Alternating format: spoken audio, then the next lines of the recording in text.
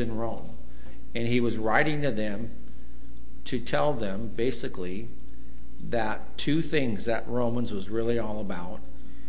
Salvation by grace through faith, and the acceptance of the Gentiles around the world who are now becoming Christians. So he was writing to the Jewish church, and we get so much of the theology and doctrine. Well, he's basically finished his letter, and he's closing the letter starting in verse 14. The first 13 verses in the book of Romans, he was just finishing his idea of how to walk the Christian walk. But I want you to look at verse 14 now. That's where we'll start.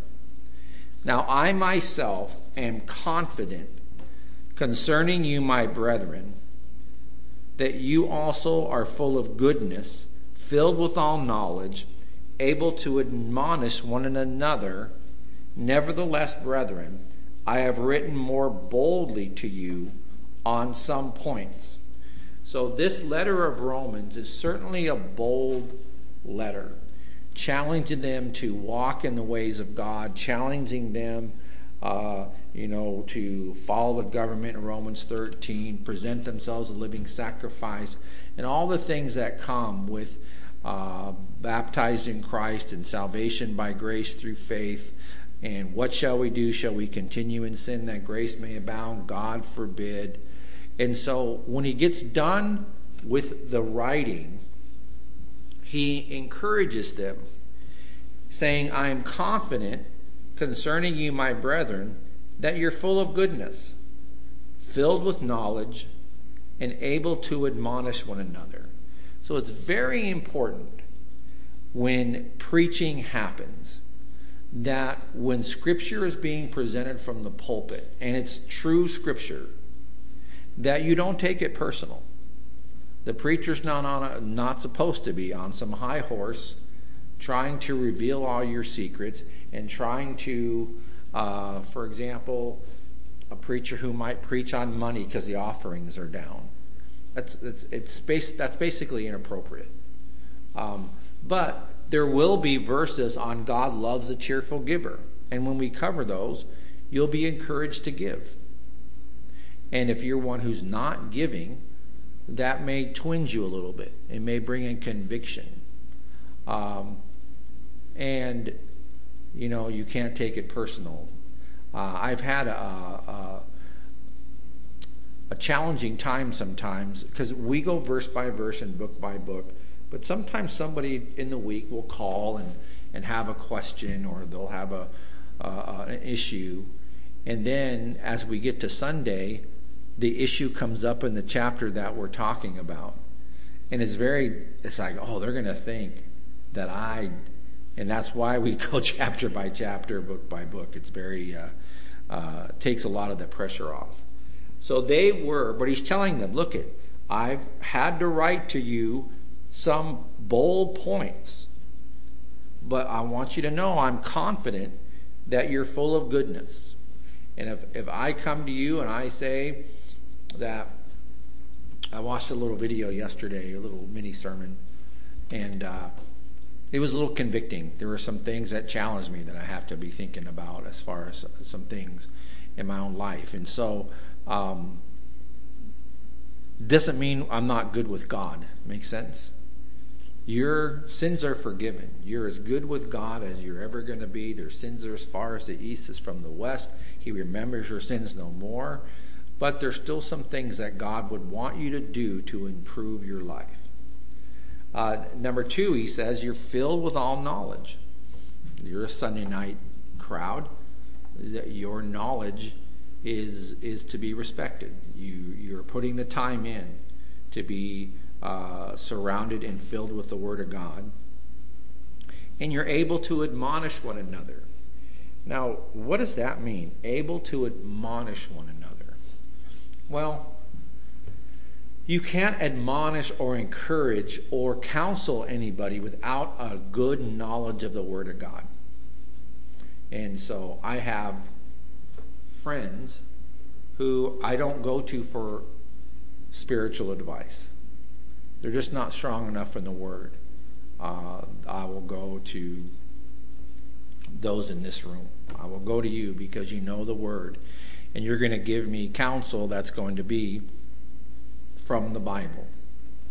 So he's actually really complimenting the people he's writing to. Do you see that?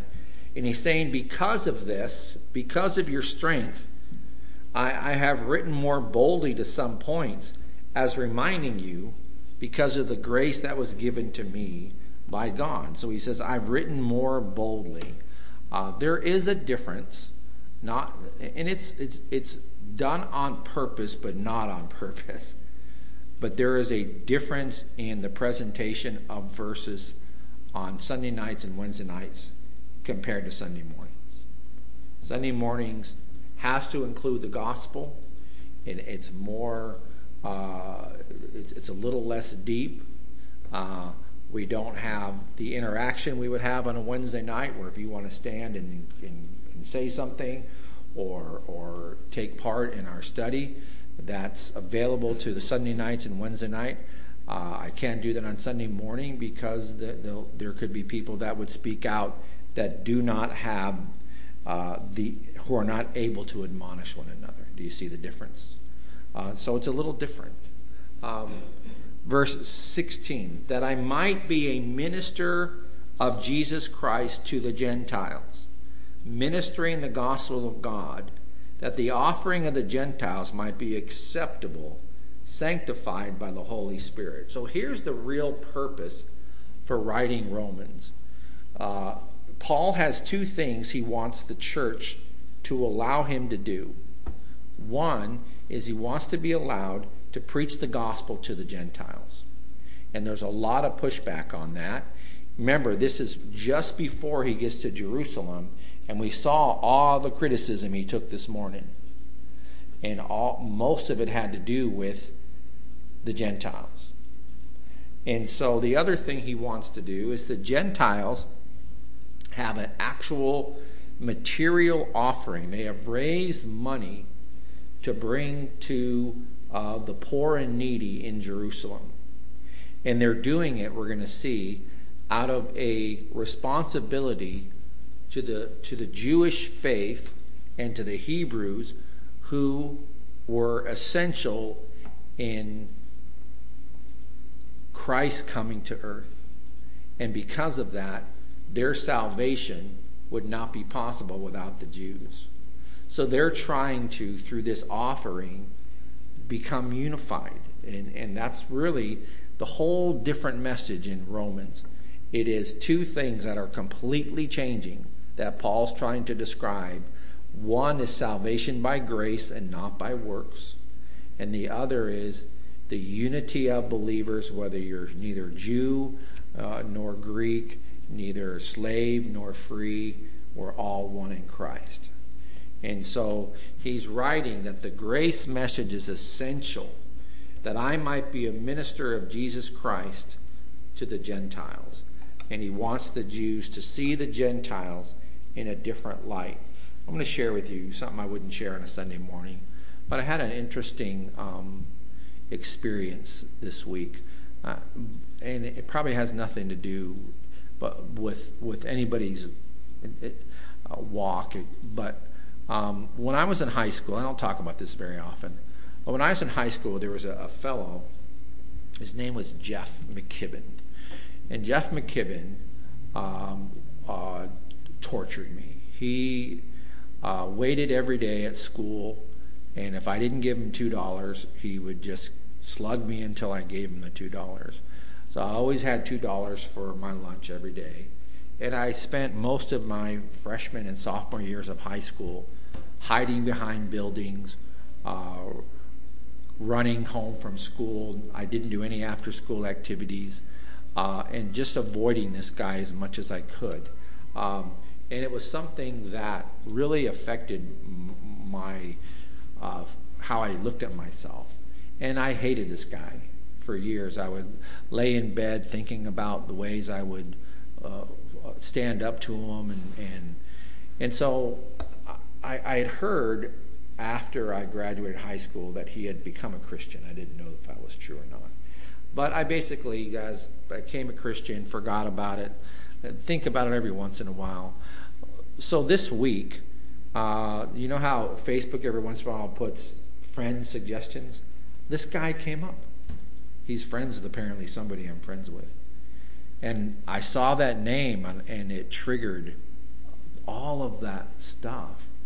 And I said, well, what is this guy up to? And he's a guitar player in a rock and roll band. And I said, that figures.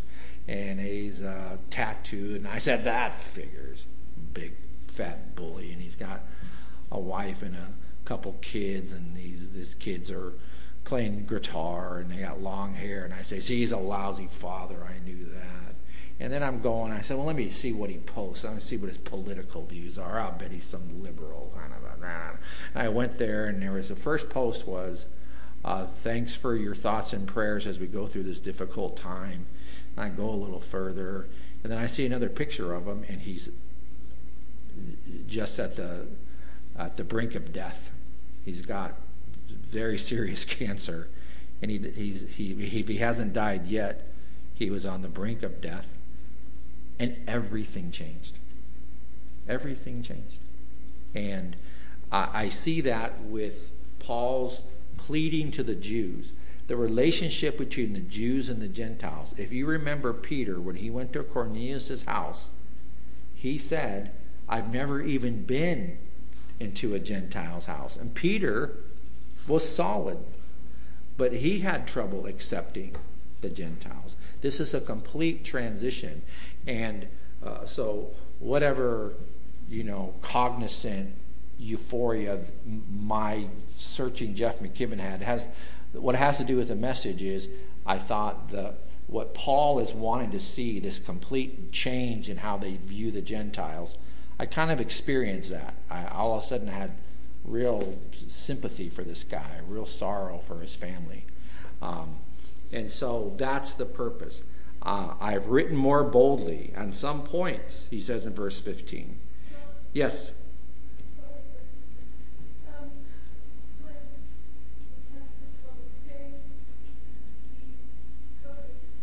He did.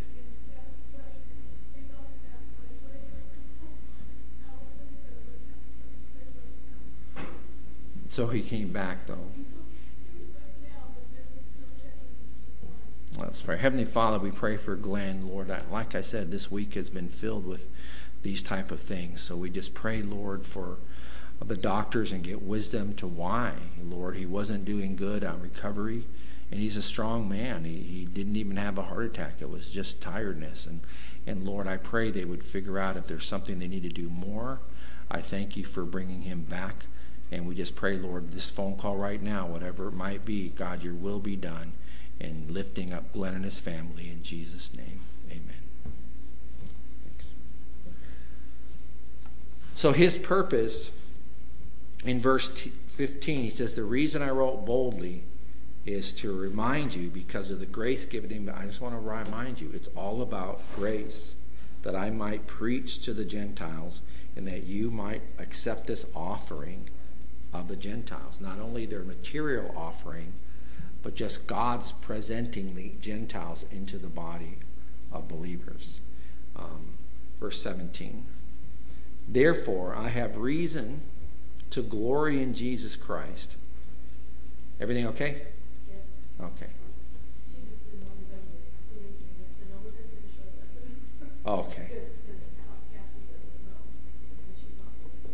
Okay. Thanks. I'm glad you told me.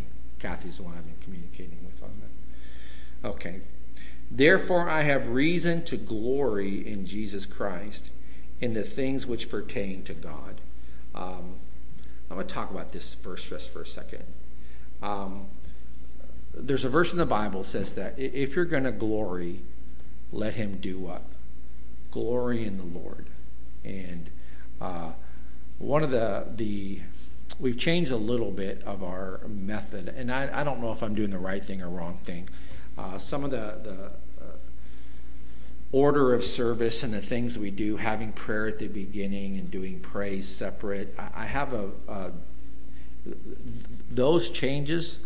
They are always prompted by verses that I'm reading. and I'm reading verses about how the church did things, and I'm trying to do the right thing. I don't know if they're the right thing or not. But one of the things about separating the prayer requests and praises came from Hannah. Hannah came to God and asked for what? She asked for a son. And she's praying, and Eli didn't even know. He thought she was drunk, if you remember that. And then he encouraged her, and the Bible says she got up, and it said she was not sad anymore. But if you read it carefully, God never told her she was going to have a son. But once she laid the prayer request at the feet of God, there was nothing more she could do about it. So my thought was, well, maybe if we come to God at the beginning of prayer, at the beginning of the service, and then the burdens we're bringing into the church, we can let go for a little bit and then go completely to worship of God. And then the praising. And the praising is not a bad thing, but as you know, I encourage songs and Bible verses because sometimes praises become a little braggadocious. Yeah, I just want to thank God this week. We won our game, and I hit a home run, and I was that's great, and we praise the Lord, and kids do that all the time. Dave does it with Awana. That's great for kids. Adults, your glory should completely be for what God has done this week. And if you notice, we don't have very many praises. It doesn't go very good. But there's a reason for that, I believe. It's because all of us don't want to point to ourselves. So what Paul says is, therefore, I have reason to glory in Christ Jesus, in the things that pertain to God. When he's sharing what God has done, it's not him. It's completely the things that God has done. And sometimes when you say, well, I was looking at this verse, or I was in the store and I met this fireman and I prayed with him, that's a God thing. Those are things we should be comfortable sharing with each other. But it's a balance. I like verse 18 a lot. It took me a while to grasp this verse. Larry, I might have you read it in the King James for me, but let me read the New King James. It says, I will not dare to speak of any of those things which Christ has not accomplished through me in word and deed to make the Gentiles obedient. Can you read it from the King James, please? For I will not dare to speak of any of those things which Christ has not wrought by me to make the Gentiles obedient. Okay. So if you'll notice, the verse has a double negative. Did you notice that? And it says, I will not dare to speak of any of those things which Christ has not accomplished through me. So what he's saying is, the only thing I'm going to talk about are the things that Christ has accomplished. And I am not going to speak of any of those things which Christ has not accomplished. So I'm not going to tell you the things that I did. I'm not going to tell you, man, I sold 6 tents. I had a good day at the office. I'm going to tell you that God healed this person, and God rose this person from it, and God did this. Remember, there's a lot of signs and wonders going on. And the reason why he's sharing it is because the Jews need to know that the work of God is being done among the Gentiles. There's miraculous things happening. If you remember, when Peter got to Cornelius' house, what was the thing that amazed the Jews the most? Do you remember? It was that the Gentiles received the Holy Spirit. And they began to speak in tongues, just like Acts chapter 2. And they really thought that was just a them thing, that was something special. And this is one of the things where nobody in here will be bamboozled by this. But these phony churches with their signs and wonders, that they have some special connection because God loves them more than anybody else, so they can do healings and all these things. I heard one this week that the blasphemy of the Holy Spirit is anybody who says that who questions any miracles churches do. That if you question charismatic movement, you're blaspheming the Holy Spirit, therefore you're going to hell. Just that is totally opposite. These are actual amazing signs and wonders by God. That Paul's message to the Jews is, I'm not going to boast in anything except the things that God is actually doing. And this is the evidence that the Gentiles in the eyes of God are welcomed. And that salvation by grace, without works, without the law of the Hebrews, without being circumcised, it's available.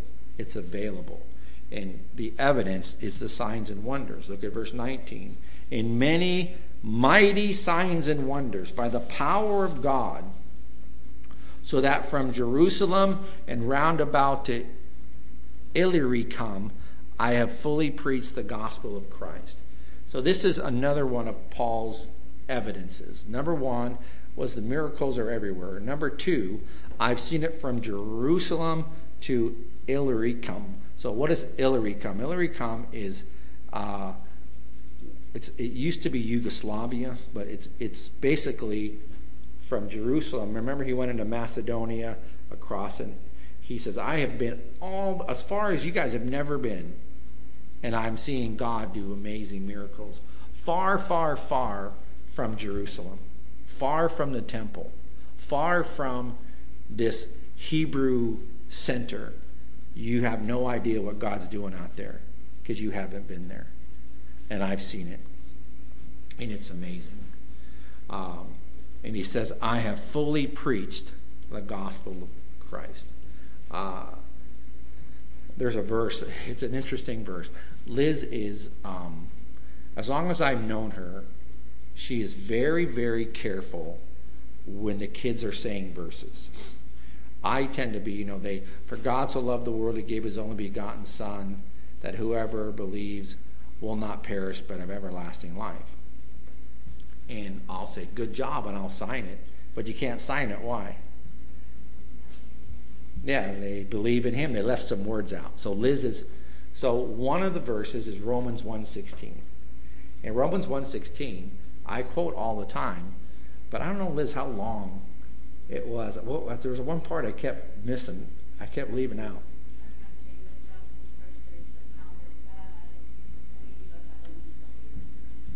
So Romans 1:16, I know that verse because Liz hammered me home on this as my admonisher. She has the ability to admonish. And she does it in such a loving way. And it says for Romans 1:16, which says what? Liz again?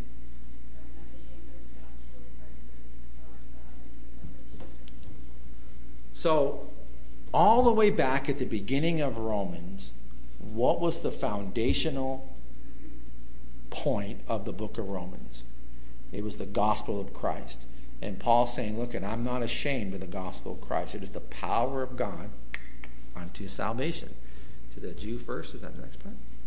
And so then to the Gentiles. So his point was, I'm not ashamed to take this gospel to the Gentiles. So he opens Romans with that point, and he closes Romans with that point. And he finishes, basically, this is basically his ending of this book. And he's saying, look, I have from Jerusalem all the way as far west as I could go, I have preached the gospel.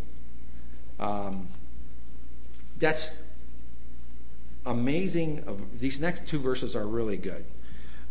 Verse 20. And so I have made it my aim to preach the gospel not where Christ was named, lest I should build on another man's foundation. Isn't that a good verse? This is a missionary verse. It's a true missionary work. Mike Bradley, great missionary. He is, and so he has been a missionary in England for quite a while. We've been supporting him for quite a while. But his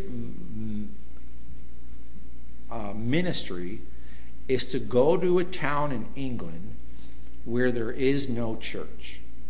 And he does a pretty extensive study along with the organization he's with. And they identify a place, for example, not where he is now, but where he was before. There was a little town. I think it started with a C. I forget the name of the town. But if you remember, he made a presentation. And the town had welcoming flyers and really encouraging people to move to this town. We have malls, we have great schools, and one of the pluses is, and there are no religious organizations allowed, no churches. You can come here and you won't have a church. And so it's freedom. Nobody's going to... So what they did is they started a church about 2 miles outside the town with the idea of going into the town and inviting people to the church just 2 miles outside the town. So his methodology is a pretty simple method. He offers free guitar lessons at the church. And he goes into town and he meets people, individuals, and he teaches them hymns on the guitar. And that's how they learn to play, and builds a relationship. And then he's usually there, I think, between 4 and 7 years, until there's a group that is large enough to have an organized church, and there is a person trained enough to pastor them. And then once that's established, he moves on. Very similar to the Apostle Paul, who would go from town to town, go into the synagogues, reason with the Jews, stay there for a while, then appoint elders in all of these cities. And so now he's been in the northern part of England, I think, for about 3 or 4 years. So I wouldn't be surprised the next few years that he changes again. But that is church planting missionary work. And that's what Paul says he does. I want to go where Christ was named. Now, this church started because when Pastor Alexander came, he didn't necessarily come here to start a church. But when he came here, it was pretty obvious that there was not a church preaching the gospel. And it was necessary. So he started to preach the gospel. One of the things that were the building, the pool, the paying things off. We're establishing a corner in this town that will always be there to preach the gospel long after we're gone. That's important to us. And that there's no law but love, no creed but Christ, no book but the Bible, verse by verse, Bible first, Awana, shoe boxes, all those things that, when we're gone and Courtney's running everything, that will be, everything will be established. Verse 21 says, as is written, to whom he was not announced, they shall see, and those who have not heard shall understand. So he quotes Isaiah 52. And this is very similar to Paul's writing in 2 Corinthians 10. I'm a little wordy today, so we won't turn there. But 2 Corinthians 10 are the verses about staying in your own sphere. Paul says, I stay in the sphere that God called me. Our sphere is LeGrand. All right, one of the things that has protected me a little bit as a pastor is not to be too overly concerned with what other churches are doing. Stay focused on what we're doing, kind of what we talked about today, have a clear conscience. I know that I'm supposed to preach verse by verse. I know that we're supposed to have Awana. I know that there's certain ministries we're supposed to do. And so we stay pointed on that. And the second thing 2 Corinthians 10 says is don't let the criticisms of others affect you. Stay in your sphere and don't boast in other people's works. So Paul really wanted to get out there. He says, this is why I travel. This is why I've gone all the way to Illyricum, all the way to Macedonia, because I want to go where nobody's ever heard of Jesus. Nobody's ever heard. I remember, I'll share this little story with you. We've shared it before, but I remember when we first got the property over by the apartments, and we were doing little kind of mini VBSs over it. Do you guys remember that? And we had kids from the apartment, and we thought, man, let's build a relationship with these kids at the apartment. And we started talking about, I had all kinds of stories. We were going to do Noah's Ark, and we were going to do, and we started talking. They didn't know who Noah was. They had never heard of Noah. How about Adam? They had never heard of Adam. And there was a sadness on one hand, but an excitement on the other, that we had a chance to take this group and from scratch, from the very bare bones, share with them the story of Adam and Eve and the story of the gospel. And that's going to become... Go ahead, Carol. I was there and we fed the kids. That's right. They would sit and listen to the stories from the Bible they would let their popsicles just melt. They never heard it. It was amazing. They were never heard it. Hungry to hear. It was a really unique experience, and that's what Paul desired, to get to the places where there was no church, establish it, and build it. That's beautiful. And by the way, that again is the ultimate ministry of the shoeboxes, because we can't. There's some of these places the shoeboxes go, these third world countries where there's the logistics of getting a missionary there, starting a church, but man, these boxes, it's incredible. So, verse 22, for this reason, I have been much hindered from coming to you. I really want to visit you, he says, but I can't. I'm been all the way to the west. But now, no longer having a place in these parts, having a great desire these years to come to you, whenever I journey to Spain, I will come to you. For I hope to see you on my journey, and to be helped on my way there by you, if first I may enjoy your company for a while. So this is kind of a very beautiful. He really wants to visit. Does he sound like he's angry with them? No, he can't wait to see them. So he has taken this book of Romans, which was a deep, we're talking about, preachers don't even like to go into this book because it's so deep at times. But he has looked at the people he's writing to and saying, I know that you're full of goodness, you're filled with knowledge, I love you guys, but things are changing. Things are changing. I hope to see you someday. Verse 25, but now I'm going to Jerusalem to minister to the saints. That happened this morning. It's so interesting. For it pleased those from Macedonia and Achaia to make a certain contribution for the poor among the saints who are in Jerusalem. It pleased them indeed, and they are in their debtors, because for the Gentiles have been partakers of the spiritual things, their duty is also to minister to them in material things. And this is something that your offerings, as we partake together in this ministry, it's up to us to keep the ministry going. And to keep the ministry going, the lights on, the water bill paid, food on your pastor's table, you give offerings. And that's never been an issue here. Generosity is over and above this church. It's as generous as any church I've ever been associated with and ever talked to. It is just, in fact, there was a really good pastor that was in Merced, and I had met with him a couple different times, and he had to step down. And there were two reasons why he stepped down. One was that he has an autistic son that he needed to take care of. But he told Pastor Rick the other reason was, if somebody wanted to use the church, they were charging just an over and abundance amount of money to just borrow the church for a funeral or a wedding. And he would beg the men that this is not biblical. We're a non-profit organization. We should be serving the community, opening our doors.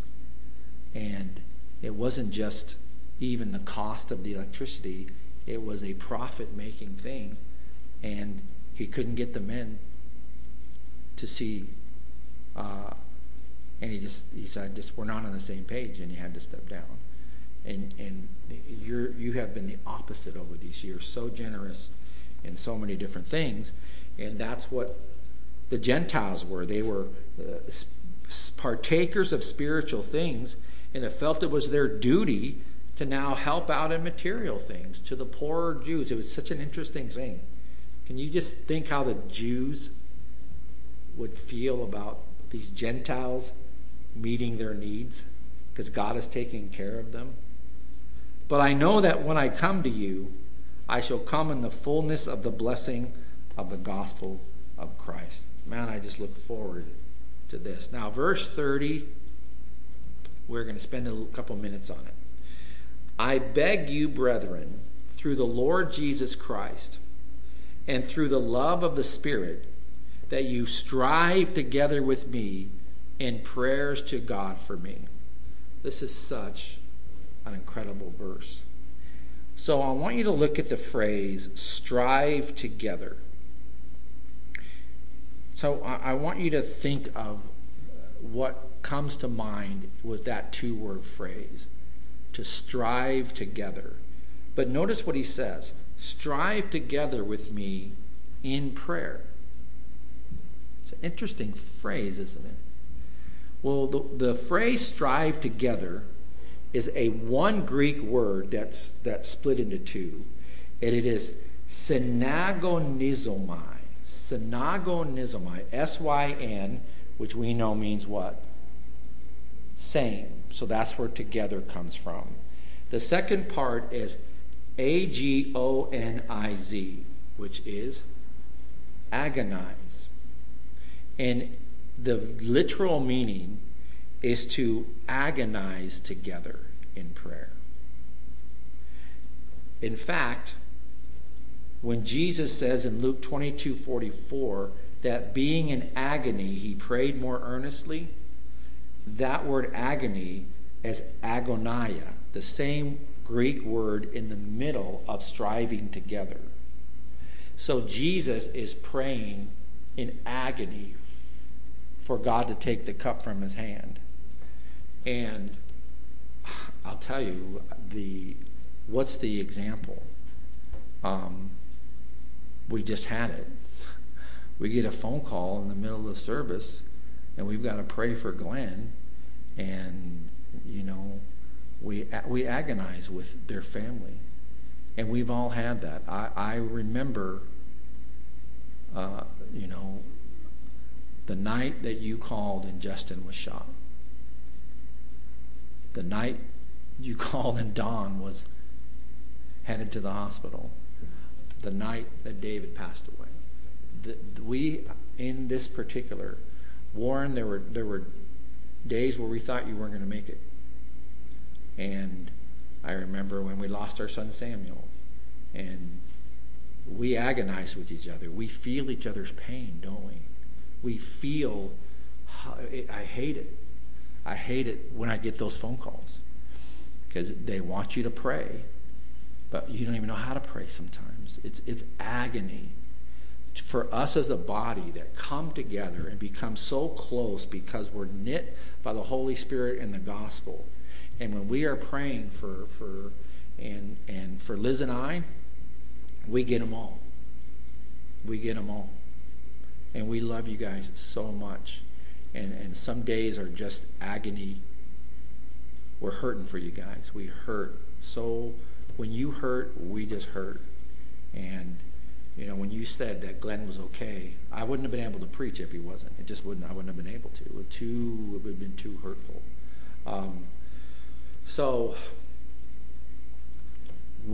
I beg with you, brethren, through the Lord Jesus Christ, through the love of the Spirit, that you strive together with me in prayers to God for me. Why? Because I may be delivered from those in Judea who do not believe, and that my service for Jerusalem may be acceptable to the saints. Look, I'm headed down to Jerusalem.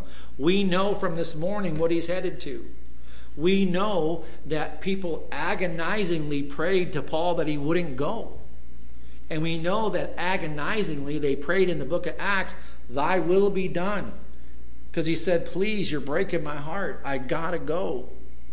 That's agonizing prayer.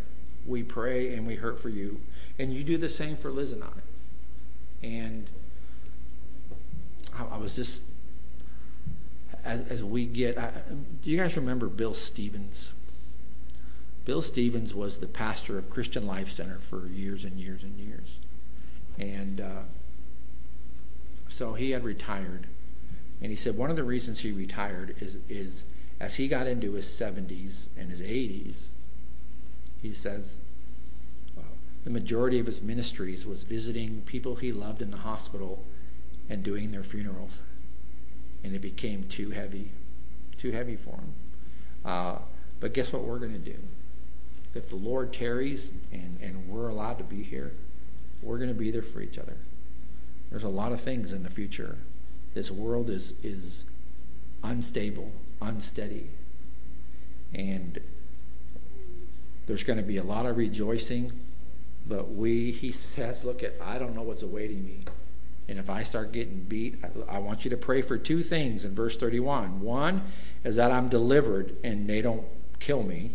And number two, that Jerusalem would accept the Gentiles and the gift that I'm going to bring them. That I may come to you with joy by the will of God and may be refreshed together with you. Now may the God of peace be with you all. Amen. Paul knew what he was about to face. Hindrance from the brethren over the grace message, over the Gentiles accepting Christ. And that provoked the writing of this book, the writing of the book of Romans, the very book that was being written out when the Reformation happened. And the thesis was nailed to the door by Martin Luther. It was the book of Romans that he was scribing and writing out. And as he began to read this book of Romans, he began to see that teachings in the Catholic Church were not by grace but by works. In this incredible book that Paul wrote. In fact, that's going to be most of the rest of his life, isn't it? Just writing letters that continue to bless us today. Last verse. Verse 18, one more time. I will not dare to speak of any of those things which Christ has not accomplished through me, in word and deed, to make the Gentiles obedient. I will not stop talking about what God is doing with these Gentiles. I want everybody to know, because I've seen it with my own eyes, and you need to accept it. Heavenly Father, Lord, we pray for Glenn tonight. We pray for Andy tomorrow, Lord. I'm concerned about him and his health, and I know that he tried to be strong today, but I know he's got to be nervous about it. I pray for Katie and Kelly, as I know they care for their brother, and we just pray, Lord, that test will come back okay. I pray for Barbara, and as she drives today and takes Richard into the hospital, and he has his hip replacement, Lord, it's a difficult surgery, but one that, Lord, can go well, and we just pray that it does. Have your hand upon those and the agony of some of the things we're going through. We lift each other up, and we look for opportunities to share the gospel and to encourage one another in Jesus' name.